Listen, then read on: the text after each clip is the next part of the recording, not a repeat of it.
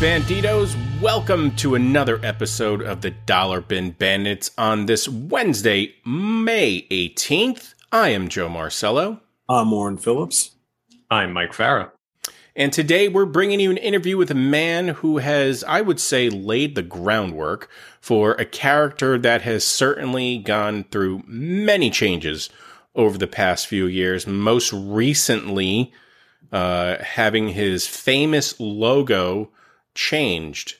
We're talking to none other than Steve Grant. And specifically, we got into his work on Punisher, which I will say is pretty badass. Punisher has been, like I mentioned, in the news as of late. He's had a number of, attempts at movies.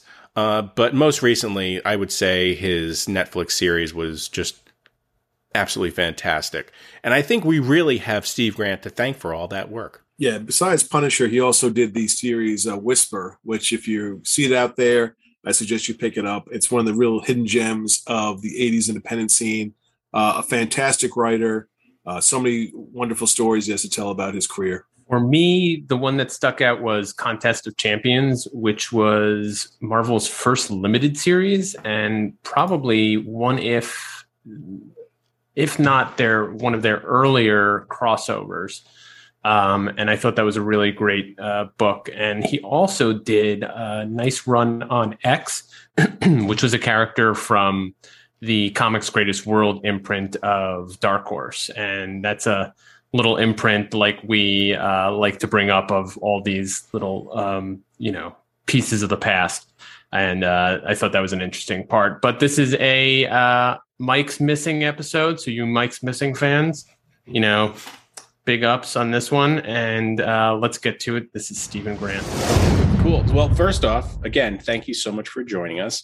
And I will start off the same way we do with all of our guests is basically, how did you get your start in comics, both either as a fan and professionally? Oh, well, I just kind of kept running into people is what it amounted to. Originally, I was starting in underground comics in 1972 because when I graduated high school in 71, and for my high school present, I wanted a trip to for my graduation present, I wanted a trip to the Phil Seuling con that was held every 4th of July in New York, because that was the time that was the big con.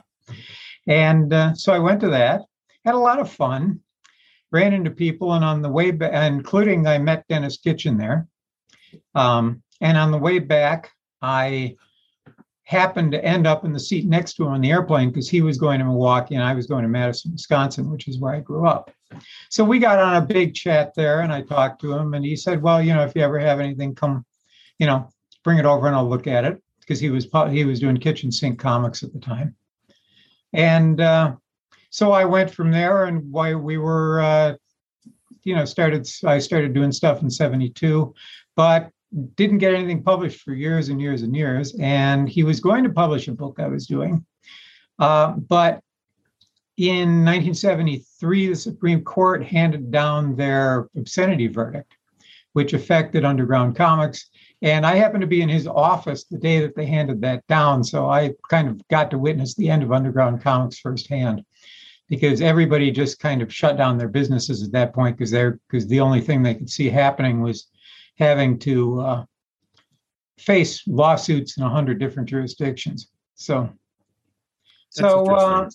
from there, I went to, I took the book that I had been doing, which was actually, I had the gall at the time to approach Michael Moorcock to see if he'd let me adapt an Elric story. And he was very nice to say, oh, sure, go ahead and do it if you want to. I mean, it was just go ahead and do it if you want to. So I got a guy named John Adkins Richardson, who was a professor at the University of Illinois at Carbondale, but I'm not sure anymore, to draw it. And he did a wonderful job. And then we had no place to publish it. So I eventually ran it through this guy that they would hold one day. This is the longest winded answer you've ever got. Absolutely not. No, this was interesting. They used to hold conventions, not conventions, but sales shows one Sunday every month in Chicago. And a friend of mine who ran an antique store and sold independent comics at the time. I mean, sold comics, the back issue comics, rather, through the store. I like the Whisper picture up there.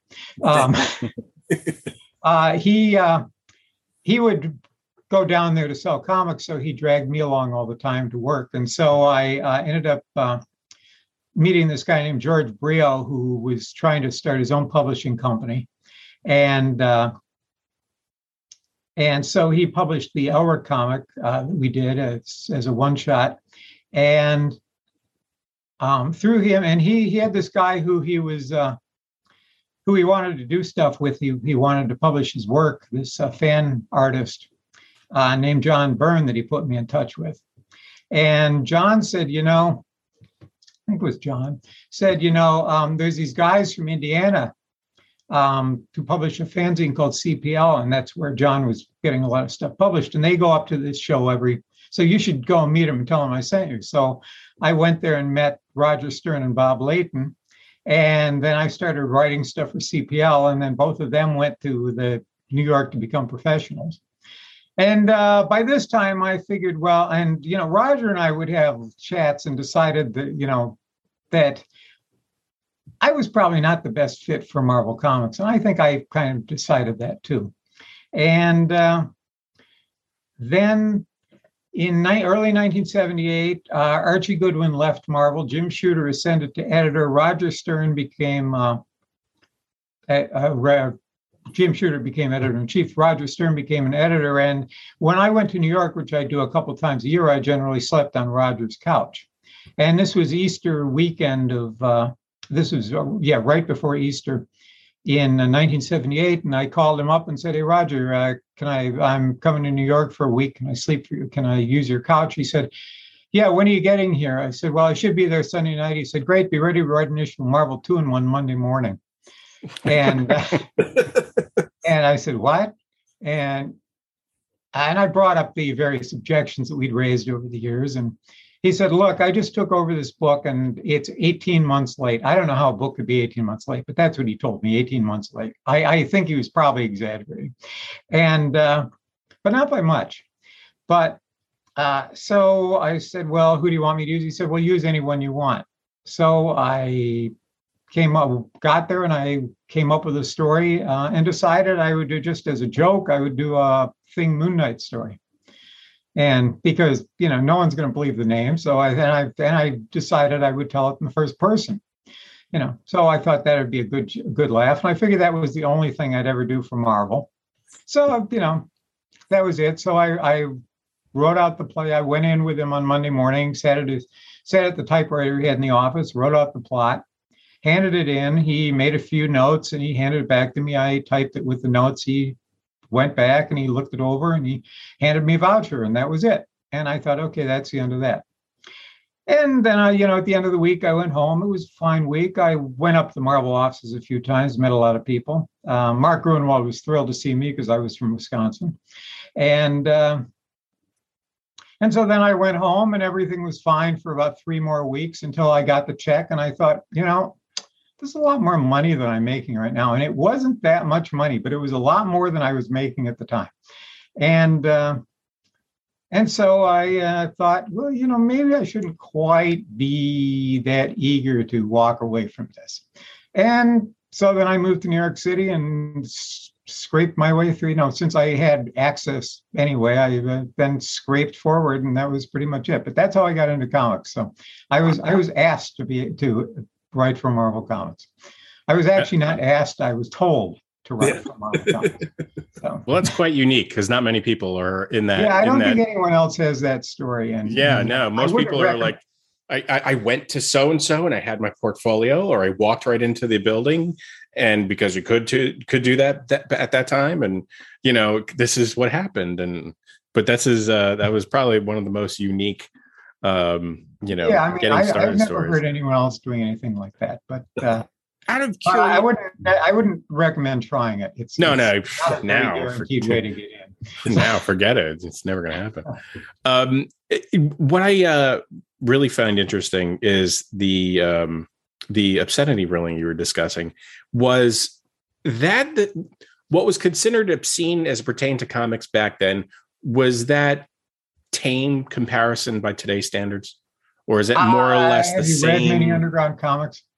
Okay, well, some, but it was not especially tame. Okay. The underground comics went in all different directions, and some of them, yeah. Well, I mean, even if you just read Richard Corbin stuff, I mean, he's got naked guys running through, literally naked guys running through his stories all over the place, and that at the time would have been considered obscene. No, definitely, I could certainly understand. Huge-breasted naked women. I mean, it's the stuff then was.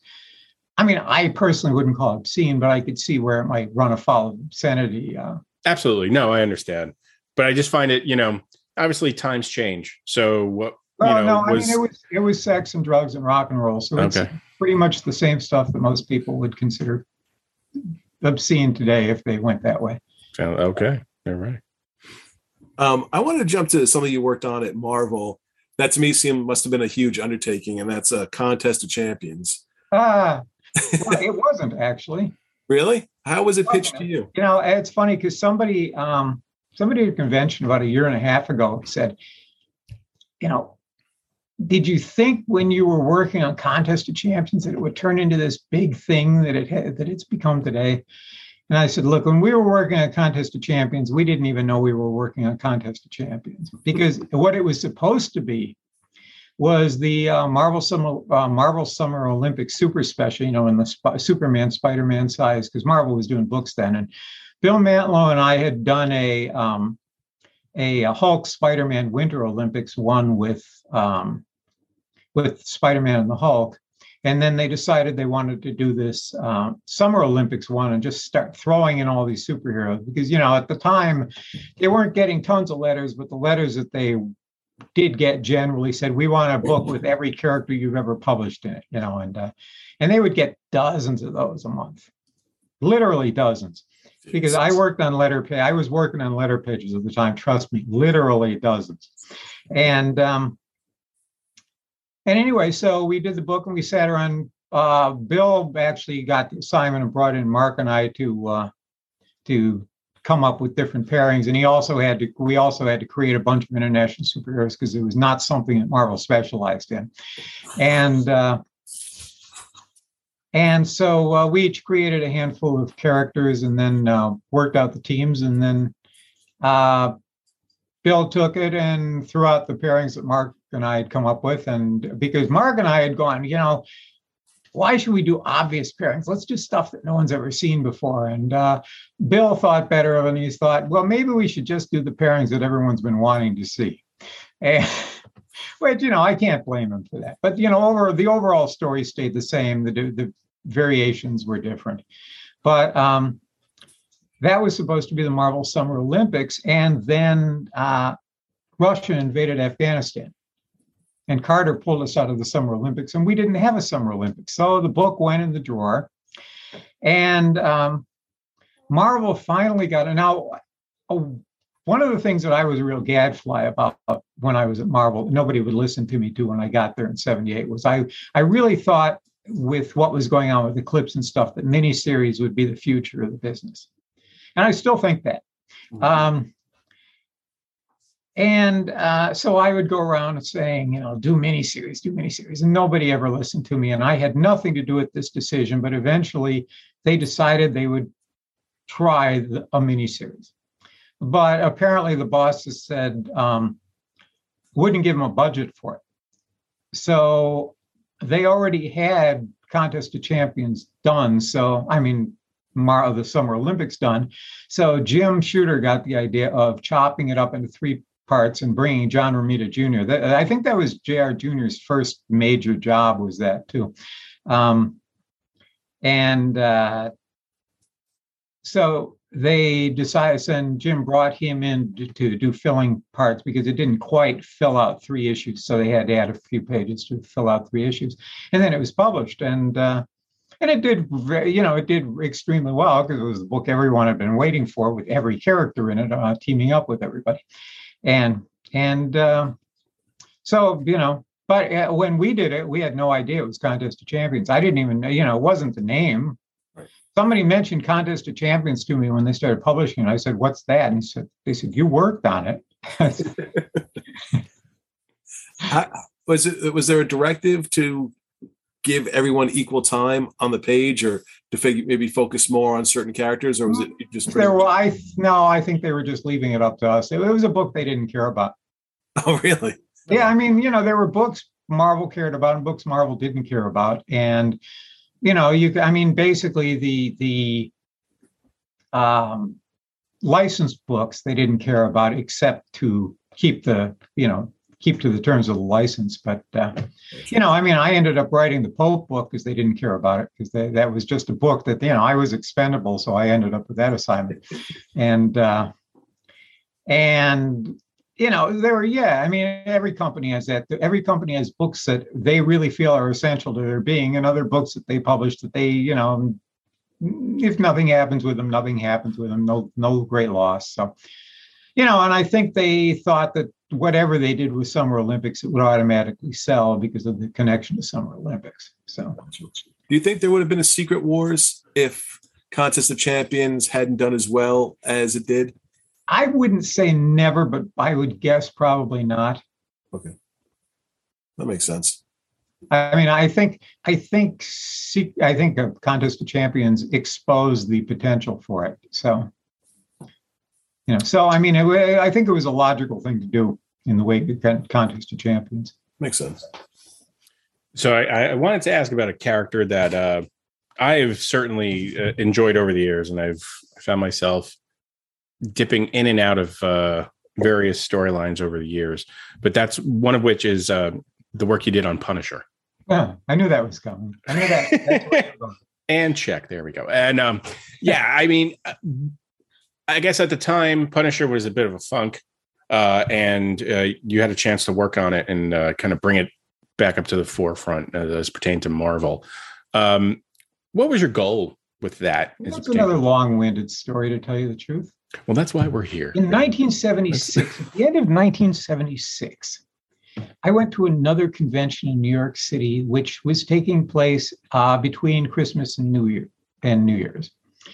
When the offices were closed, when the Marvel offices were closed. And I told Roger and Bob were still living in Indiana at the time, because they're from Indiana. And I told them I was going, and they said, "Well, you can stay on Duffy Volan's couch." And I said, "I don't know Duffy Volan." He said, "Well, he's a CBG guy. Not CBG, whatever it is, whatever the thing was. Whatever their magazine was," and I've asked them to forgive me for forgetting the name off the top of my head. CPL. He was a CPL guy before he went to New York himself, and then he was working on Marvel's production department. So I called up Duffy Volan, introduced myself, and said, "Bob told me I should call you. Is it okay if I sleep on your couch when I come to New York?" And he said, "This is another situation." He said, "Okay, but you got to go pitch to Marvel when you're here." And I said, I don't have anything to pitch to Marvel." And he said, "No, you got to do it. It's the rent." So I got there a few days before the convention, and he went off this is the week before Christmas. And he went off to New York to the office one day, and I sat in his living room and again typed up worked out 3 pitches. And I can't remember the first one. It might have been something with the Black Widow, but I did a Black Knight pitch and a Punisher pitch, because he said, "Pick characters no one's doing anything with." And so I came up with a story for the Punisher, and I went in that week. So the next week I went in, and Marv was the only one who was editor-in-chief at the time, was the only one in the office. He doesn't remember this at all. He was doing this strictly as a favor to Duffy, to listen to my pitches, and he listened patiently to my pitches, and he then said basically, "Well, yeah, we can't do anything with any of those because people are doing stuff with those characters." And but he thanked me for coming in and went on my way, and I didn't care because I wasn't trying to sell anything anyway. But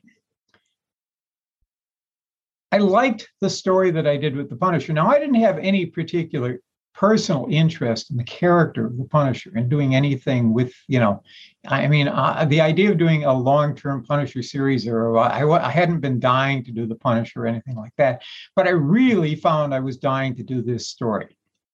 And so when I got to Marvel in 1978, I started pitching it to editors, and pretty much everyone went, the Punisher?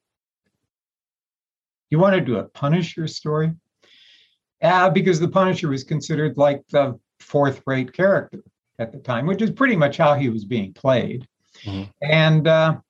And so for years and years, I went around to editors, pitch it. When a new editor would come in, I'd go pitch a Punisher series to them, and they'd go, "No, the Punisher is a stupid character. We're not doing it." And okay, so it kept going and going and going like that for years. And then Secret Wars came along, and Mike went from being a well-liked artist to the hottest artist in the business. And he was coming off Secret Wars. And my wife, who was actually at the time working as Denny O'Neill's assistant editor, I think she started as Tom DeFalco's assistant editor and then became Denny O'Neill's assistant editor. So I forget which one she was with at the time. Said, prior to this, Mike and I had worked on a Marvel team-up story together. And so we weren't strangers, but I wasn't, we weren't like drinking buddies or anything. But she said, I've got Mike's number. Why don't you call him and ask him if he wants to do the Punisher? And so I called him, and it was a Saturday. I remember it was early on a Saturday afternoon. And he said, it's funny you're calling, because I'm sitting here with John and we're figuring out what we want to do next. And we just decided we'd really like to do a Punisher story. And it's like, so then we talked a while, and Mike was actually a little trepidatious about it, because the Punisher at the time had all this, weird stuff, people, he'd use rubber bullets and things like that. And, and the more we talked, the more Mike found that my idea of what should be done with the Punisher was pretty much exactly his idea of what should be done with the Punisher. And then it went on a little bit beyond that, but Carl Potts was looking for projects. And so I called up Carl. I think I went into Carl's office actually and said, "Are you interested in doing a Punisher miniseries with me and Mike?" Because Marvel was now doing miniseries on a fairly regular basis. And he was, and I'm not I know he didn't have any objection to the Punisher, because Carl kind of swings that way to start with. But I'm sure I was not a big draw. I'm sure me writing a Punisher miniseries for him was not a big draw. But the idea of having Mike Zeck in his stable, I'm certain was a big draw, because at that point they had decided they didn't have any competition it was an editorial decision that they didn't have any competition from anyone else. So the editorial offices had to be in competition with each other. And so they were each expected to start developing their own stables of writers and artists so that they would differentiate from each other. Whether that was true or not, I have no idea, but I'm absolutely sure that Mike was the big draw on the project, and Carl got it through, and it was so enthusiastically received. I'm told it was so enthusiastically received when he went in to pitch it that Jim looked at him and said, "All right, if you really want to, but it's on your head." No pressure. And and then it went on from there. But the story that we did in the miniseries was the story that I started out with in 1976, because I really wanted to do that story, because it said things I wanted to say. And so my personal ambition wasn't so much to write the Punisher as to write that story. So, and he was a good vehicle for it. Yeah, it really seemed to give him more of the edge that the character should have gone that way. Yeah. I mean, definitely more that it set the stage for the tone that it became, certainly darker later on, but, gave him that edge that character really deserved. All right. Well, there's that one page where he's in the first issue, where he's basically plowing through a gauntlet of prisoners to get to Jigsaw, which I think might have been, I mean, where he's just like walking through and knocking them aside. And it's a pretty brutal page. And I think that really like nailed down the character at the time. And as a matter of fact, by the time it came out, I was living in Santa Monica. And I was actually living in Westwood, but I went to Heidi Ho Comics in Santa Monica. And I walked in that Friday because they were coming out on, the books were coming out on Friday back then. So I went in there on Friday, and it was around 1 PM, and I didn't see the Punisher on the shelf. And the kid behind the desk he was like 16-year-old kid, but he was like just so excited to talk to me because they had sold out on it in the morning with just like that. And he said, man, I can't believe it was so great. He just goes through. I mean, I can't believe he just like kills people here and there. And I looked at him. I said, nobody dies in that issue. He said, what? I said, nobody dies in that issue. He said, no. I said, yeah, nobody dies in that issue. So he like grabbed his copy of it. He sat there and he like avidly read it for about 20 minutes, like just poring over it for about 20 minutes. And then he like just sits up with this stunned look on his face and says, shit, I could have sworn people died. And that was pretty much everybody's reaction to the thing. I mean, they remembered as being a lot more, I mean, I wouldn't say it's less violent, but it's less fatal than they generally remembered. And that was the impression that we were actually trying to give, that this was a guy who took no crap from anybody. Yeah. And that was basically that. I mean, I have fairly elaborate concepts of the Punisher that no one else follows, but and why should they? But his main thing is he's a guy who doesn't feel compelled to explain himself to anybody. Have you kept up with any of the goings on of the character over the years? Very little. I know in a broad sense, I don't read anyone else's Punisher stories. Okay. No, I mean, that's fine. I was just curious. It's nothing against them. It's just that I know it's not going to be the way I think the character should be handled. And I think, for instance, I know enough of him that I know that during, I think, Secret Invasion, he was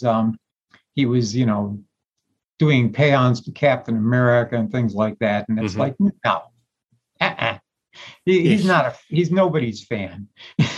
He has gone through so many changes over the years, and most recently, quite a few. I mean, he had powers of the guys from like one of the like Thor's friends from Asgard. He was even the Ghost Rider of the future.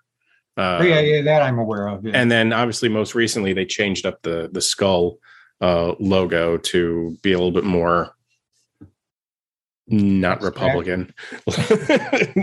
So, I mean, the character has gone through he's seen some shit, as they say. But now I was just curious because your story was very pivotal, I think, in the overall mythos of the character. And, when I think of the Punisher, that's one of the stories that I think of that come to mind. I've got a vulgar joke if you want to hear it about that. Of course. Please. Because I don't think I get anywhere near the credit I deserve. Because people always say, the whole grim and gritty thing was, they chalk it up to what Alan did and what Frank did. And, I'm not denying any of that. That was great stuff. But when like Howard did his stuff, everyone said, oh my God, Howard Chaykin's a genius. No one can do what Howard does.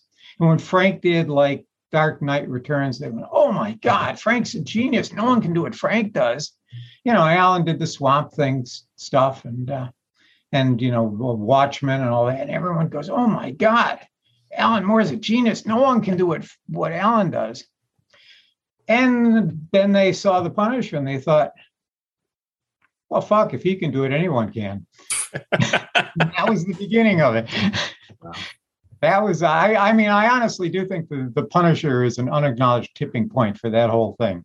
So, because if you look at Marvel Comics in particular, before and after the Punisher, there is a direct change of tone. Mm-hmm. So, yeah, that pretty much answered my question. I was about to say, do you think you get the credit you deserve? And for us, no, you don't, because I don't necessarily deserve any more credit, but in terms of historical sense, absolutely. I think it had more impact than it is acknowledged. It's generally acknowledged because it was viewed as a lesser project, by a lot of people. I mean, which is fine. I don't have any problem with that.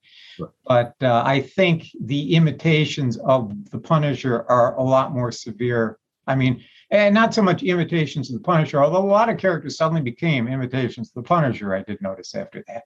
And, but in terms of just, making things more violent and more, more action oriented, I think the Punisher had a large effect on that. Because people got the idea, we can do this with anything. Yeah. Change anyone and make them just, like that. I want to jump to Whisper. Because you started Capital, you moved to First. Right. I thought Whisper at First fit in so perfectly with the books like John Sable, books that were so story driven. And did you have a lot more freedom at First to write what you wanted than you did maybe at other companies? Oh yeah, no, I had complete freedom to write what I wanted. They only edited me on language. Okay. Basically. And that was always entertaining. But no, I mean, it was completely mine. I mean, it still is. It's, I mean, it was, I'll always love Whisper as my firstborn. And it was a name that I cooked up when trying to come up with Captain America villains. Okay. For Roger. But, they didn't own it. I grabbed it.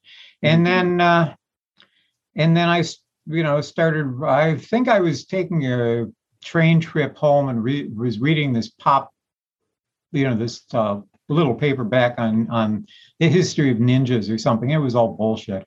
But I mean, again, there were certain things that they talked about in there that I thought, this would be pretty good grounds for stuff to do in comics. And it started generating out of that. And then Capital actually asked me to Capital Distributors decided that they were going into publishing, and they, I knew them, because we all used to work together at one point, and they had a different distributor. They sprang out of a distributor that I used to be the sales advisor for in the comics line back in the mid 70s. That was one of my many jobs that didn't pay anything, and anyway, when those people had to shut down, but by then they developed this comics distribution business that Milton and John took over. Milton actually went and got his parents to mortgage their farm for the money to start it. So Milton and John did it. And after a couple of years, they were really successful and decided they'd go into their own they wanted to start publishing comics too. And they actually asked me to do it. And I had Whisper at the time, but they didn't have any money to pay anybody with, which wasn't a problem for me, but I wasn't going to ask an artist to do it. But I knew Mike Barron, who also lived in Madison at the time. And I knew he knew Steve Rude. I had not met Steve Rude at that time, but I knew that Barron met Rude. And I said to them, there's a couple guys who are working on comics, because at that time they'd done the Adventures of an Encyclopedia Salesman that Pacific published years later, and I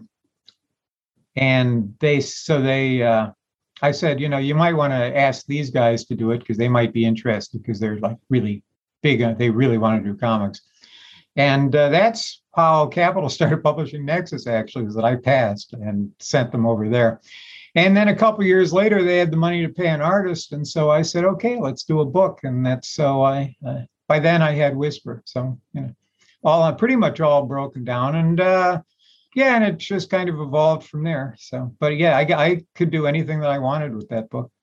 Now, were there any changes from Capital to First, or were you able to keep intact the story and all that stuff? Oh no, it was all intact. It was all intact. They never asked me to change anything in the stories. Okay.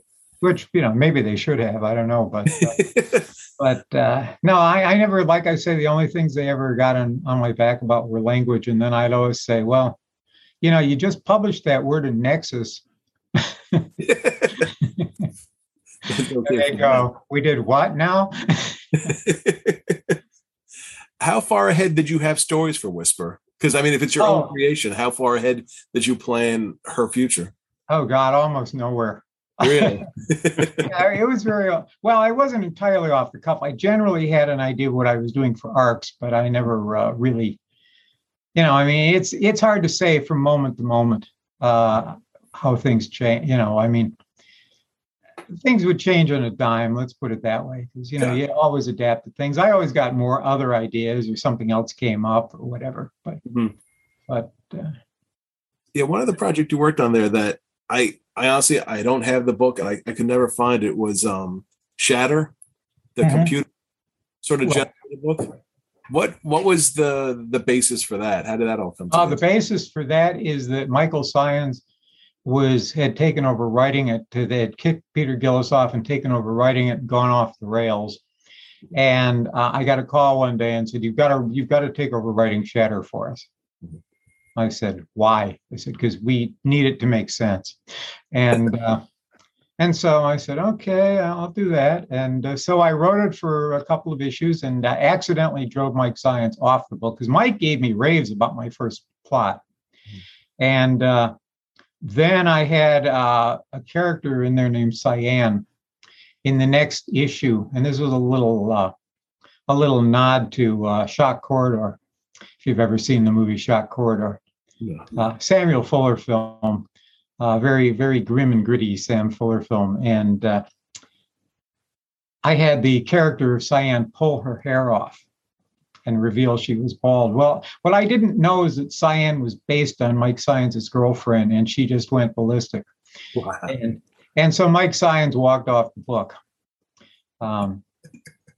And so, sorry, no one tells me these things. It wasn't intentional. It was just, she was just a character to me, It's and I had to figure out what to do with all these characters, and I was just trying to bring. So, I did, I think, two issues of it, and it was just basically a Howard Hawks film at that point. I just turned it into a Howard Hawks film, and then since Mike was off it, Peter wanted to come back, so Peter came back on the book. Fine with me. It wasn't my character. I didn't really have any great yen to write Shatter for the rest of my life.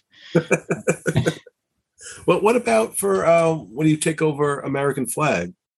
I mean, you're taking over someone else's project. Were you comfortable stepping into someone else's creation? Not really, no. I mean, I didn't know what I was doing at the time. I mean, I should have done much better on that book than I did. And I also was was somewhat in conflict with Mark Badger on the book, which it didn't make it particularly happy workplace. Gotcha. So I puttered along on it, and I was trying to do, I did my best on American Flag, but I don't think it was all that good. So, so at that point, I wasn't really feeling the urge to write other people's characters that much anyway. So I would say, do you feel that you do better, or you're more comfortable writing characters you created as opposed to picking up stories from established characters? Well, see, the thing is, I don't really think that much in terms of characters. Okay. I mean, I don't think in terms of. I mean, I like I did with the Punisher. I tend to come up with stories that I want to do and then work characters into them. Oh. Find characters that'll fit, and so in that regard, it's easier to work with my own characters. But then they also become a trap, because at some point you have said everything you feel like saying with that particular character, because no character can say, any character that can say anything infinitely is basically a what's the word I'm looking for? Well, basically it's a shadow of a character. If you've got a character that you can have say anything, your character doesn't say anything, if you know what I mean. Mm-hmm. they're just almost like a shell. And then So this is one of the reasons that I always preferred. I always liked the idea of miniseries because you could do it and get it over with. And if you had another great idea that you wanted to do, you could go ahead and do it. But you didn't have, you weren't like saddled with a particular. I'm into stories. I'm not into franchises. Let's put it that way. So, you guys got keeping franchises alive is not my favorite thing to do. So about Batman, go. No, I'm just kidding. I wanted to ask, since we're on the topic of that, what was your time at working on Malibu Comics like? It seems like you would have certainly. It was very rewarding. Yeah. Okay. Go ahead. What? Well, no, that was kind of really, what was it like working there versus, say, Marvel? Did you have a lot more freedom? It was great. Well, the thing is, I didn't work for Malibu proper. It was Bravura, which was our own line. And, I got to work with Gil Kane, which was like a dream come true for me because Gil was my favorite artist from the time I started reading, practically from the time I started reading comics, because I think like the 7th comic I got was Green Lantern #9 and just went, Nice. And that was the one that actually introduced the Green Lanterns of the universe. They had their first meeting. And so, it's like all these weird little characters and with power rings. And I'm going, whoa, what's going on here? 7 years old. It's like, it was a big move for a 7-year-old. Well, the second comic I ever bought was Flash of Two Worlds. And that was a pretty big boom too. Oh, that's so I'd take getting a really beaten up version of that if I can get my hands on it. So Gil was, working with Gil was just a dream. I mean, I was like, the idea that I could actually become friends with Gil Kane was just impossible for me to acknowledge. And Gil and I became really good friends, and we worked, the book, and Malibu was paying us through the nose for the book. I don't know how. I didn't have anything to do with working out the contract. I just took the checks. And it became my kill money, which was the amount that if someone wanted me to work on something that I didn't want to work on, I would tell them that was my rate. And if they still wanted to pay me, then I'd work on it.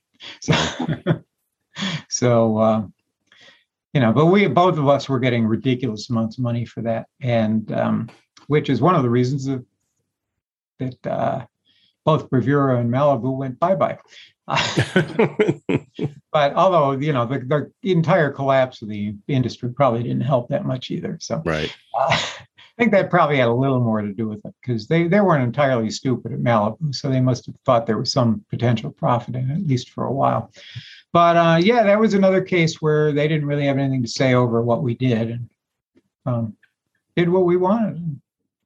I just wish I'd had a chance to finish it because I actually had it broken down in terms of like Jim Starlin did with Breed, had it broken down in terms of 3 4-issue miniseries. And since we only did 3 issues of the first, well, we did all 4, but only 3 issues got published to them. And then Byron Price collected it all sometime later. And, but yeah, so, but there was, we didn't have any problem working with Malibu. So.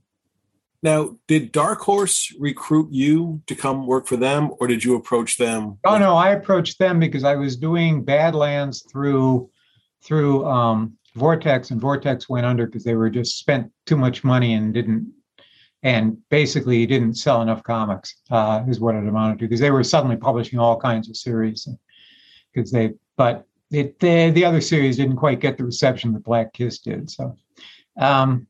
So I had 6 issues of Badlands, another miniseries that I really want to publish because I really liked Badlands, and I still think it's arguably the best thing I've ever done, and at least from my perspective.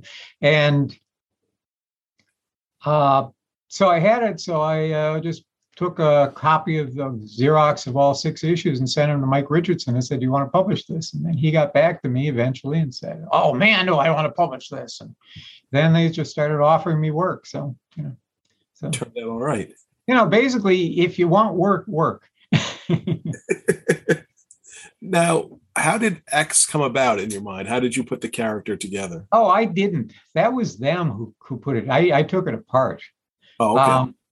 That was created by Mike and Randy, and I think Chris Warner. Chris Warner designed the costume. I don't know how much input he had into the character, but Mike Richardson and Randy Stradley developed this entire line of comics greatest world, later Dark Horse heroes, because they knew that the world of other superhero universes was coming. And unfortunately, what they did, and they started like years before you saw it. And unfortunately, what they did is they took too long to do it. Because if they'd done it a year earlier, they probably would still be publishing them today. Because they were basically once Image had come along with theirs, everybody was doing them. And you can't come along as the fourth or fifth one, no matter how good you think the quality is, and say, unless you've got like tons of names on them that everyone's going to gravitate to, and even that's not a guarantee. And that was kind of the downfall of that they lasted too long. But they had done X they had introduced X in Dark Horse Comics. And basically what they wanted to do with X was Batman. X was supposed to be their idea of Batman.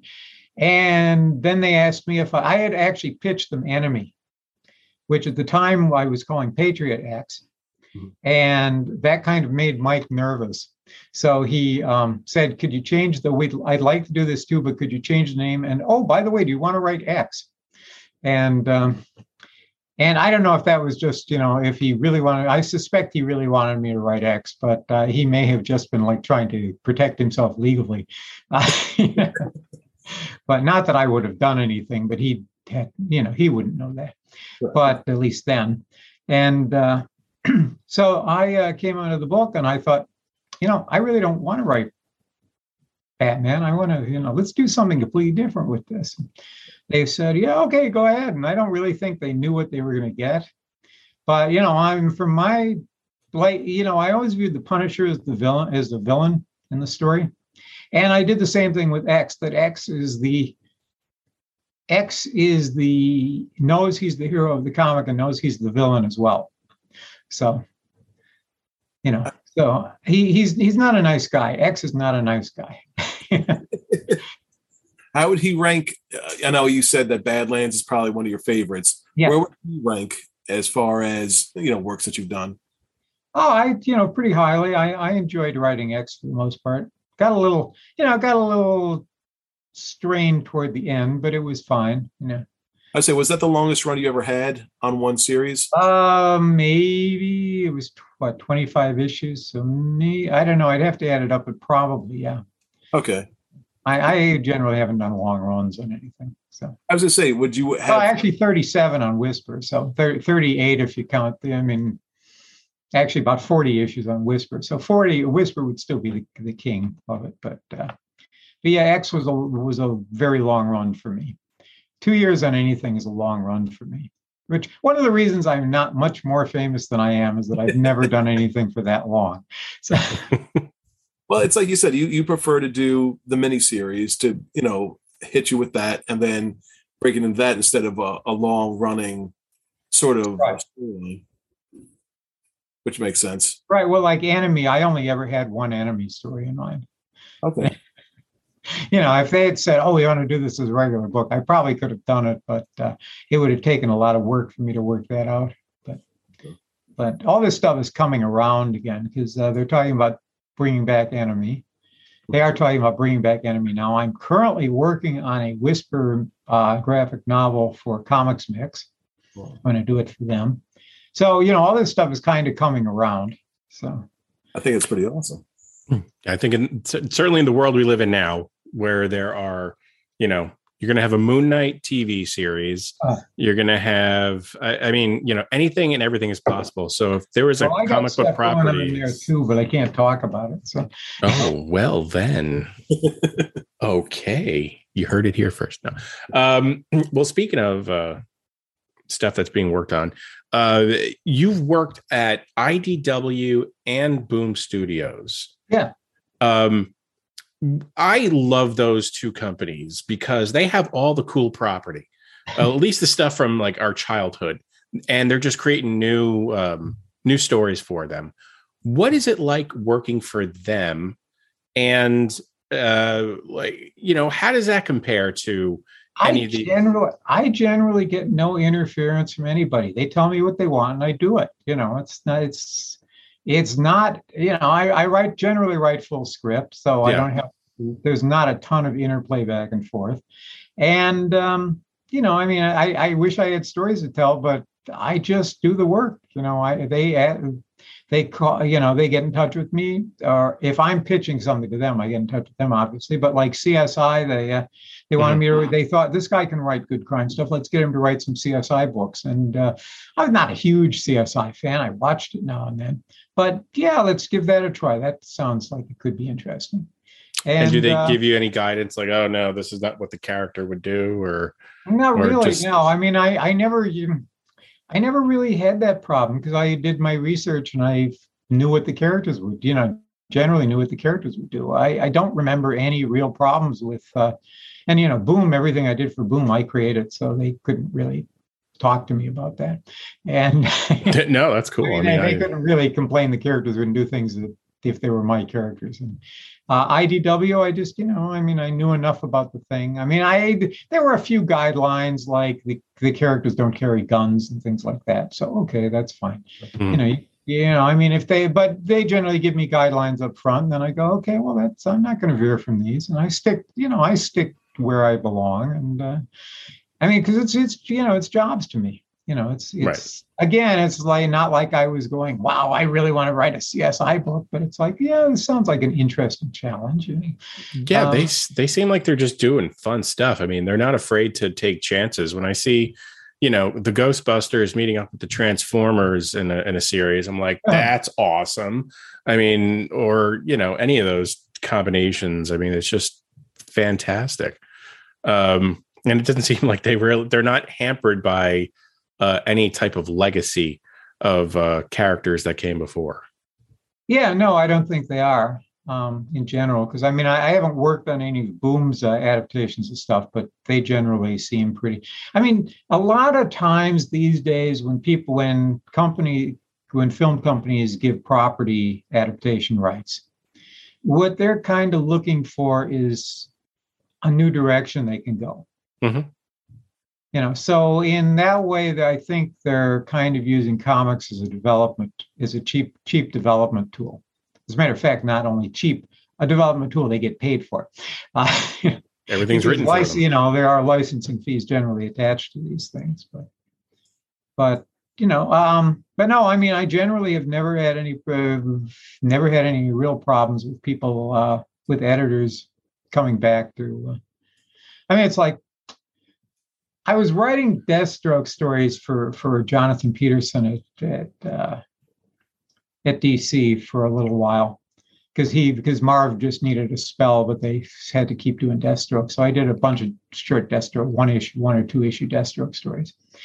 And Jonathan told me that Dick Giordano walked into his office because I hadn't really done anything for DC much at that point. And Dick Giordano walked into his office at one point and said, "So, how's this Grant guy doing?"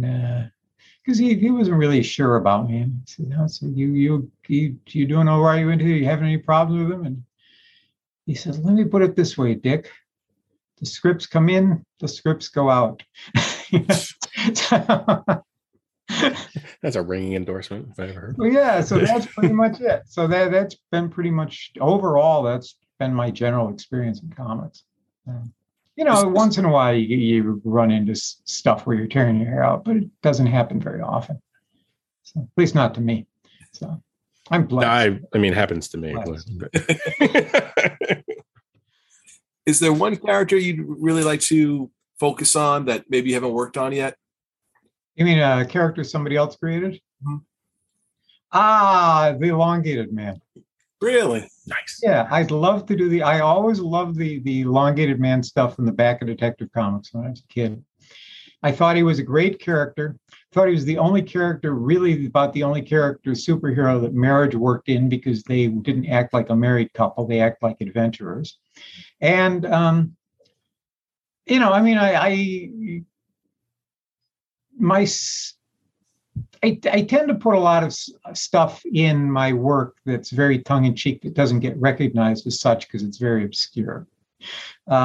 So, I mean, there are a lot of jokes in my work. Like, you probably wouldn't pick up on the jokes in Whisper, but Whisper has all kinds of little jokes in it. But they're not ones anyone would recognize. I mean, you'd have to have very specific information to get them. So they're jokes for me, pretty much. But I like the idea of doing a character who goes around and solves mysteries and is just kind of has a tongue-in-cheek. He's not a superhero who goes out doing superhero things. He's just a guy who loves solving mysteries. It's like, that'd be a fun character to write. That'd be very entertaining. I wouldn't want to write him for like the next 20 years, but I wouldn't mind doing a miniseries. It's like, and he's a character he's also a character who I think has been extraordinarily, misused over the years. So like there are characters that are thought of as minor characters that tend to get misused, and this has been a habit since the 70s, because you just have to fill in that drama, have to keep that drama coming. So let's beat up a character who no one's published in a while. And, I think there's a lot of potential there for a whole different kind of material, and that they're overlooking, and I think there's probably a market for that. I think you could easily get an elongated man TV show if you could do the stretching. I mean, that'd be the hard part. It's just the special effects. But there's no, I mean, in terms of solving mysteries, hell, that's what everyone on TV does. So, and let's see, who else? I think something popped into my head. It's like, a book I actually sort of pitched to Dan. Do you know who Dan Evans is? I do not know.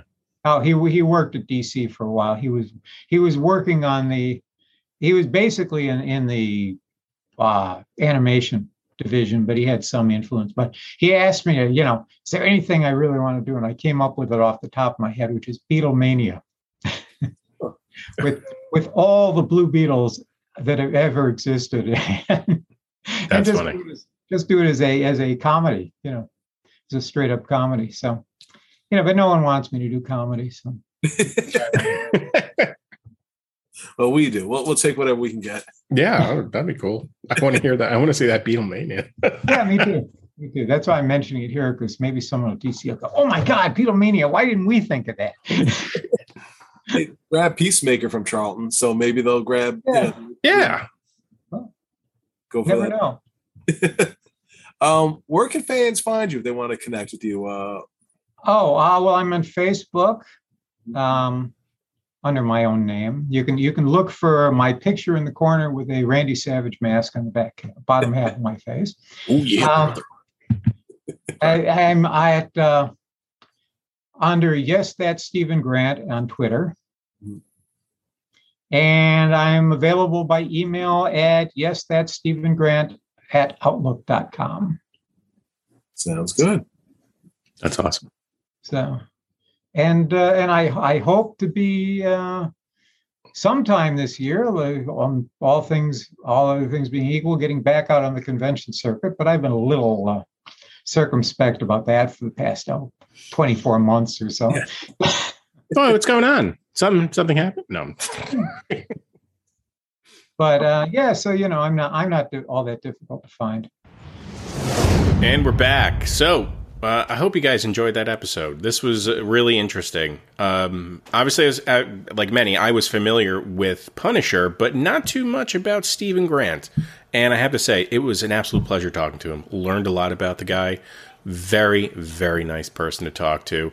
And I have a newfound appreciation for him, if for no other reason than the fact that he has a Macho Man Randy Savage face mask. Ooh, yeah, brother.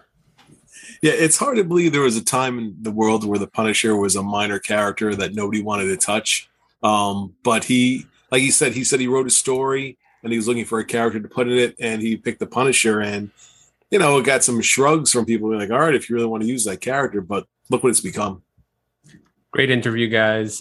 Really was interesting to hear about the origins of that Punisher miniseries, which kicked off all of the other ongoing series and all of the other media appearances. So love to hear more from Mr. Stephen Grant. Sorry I missed this one, but that'll do it for this episode of the Dollar Bin Bandits. We will see you on the flip side. Peace.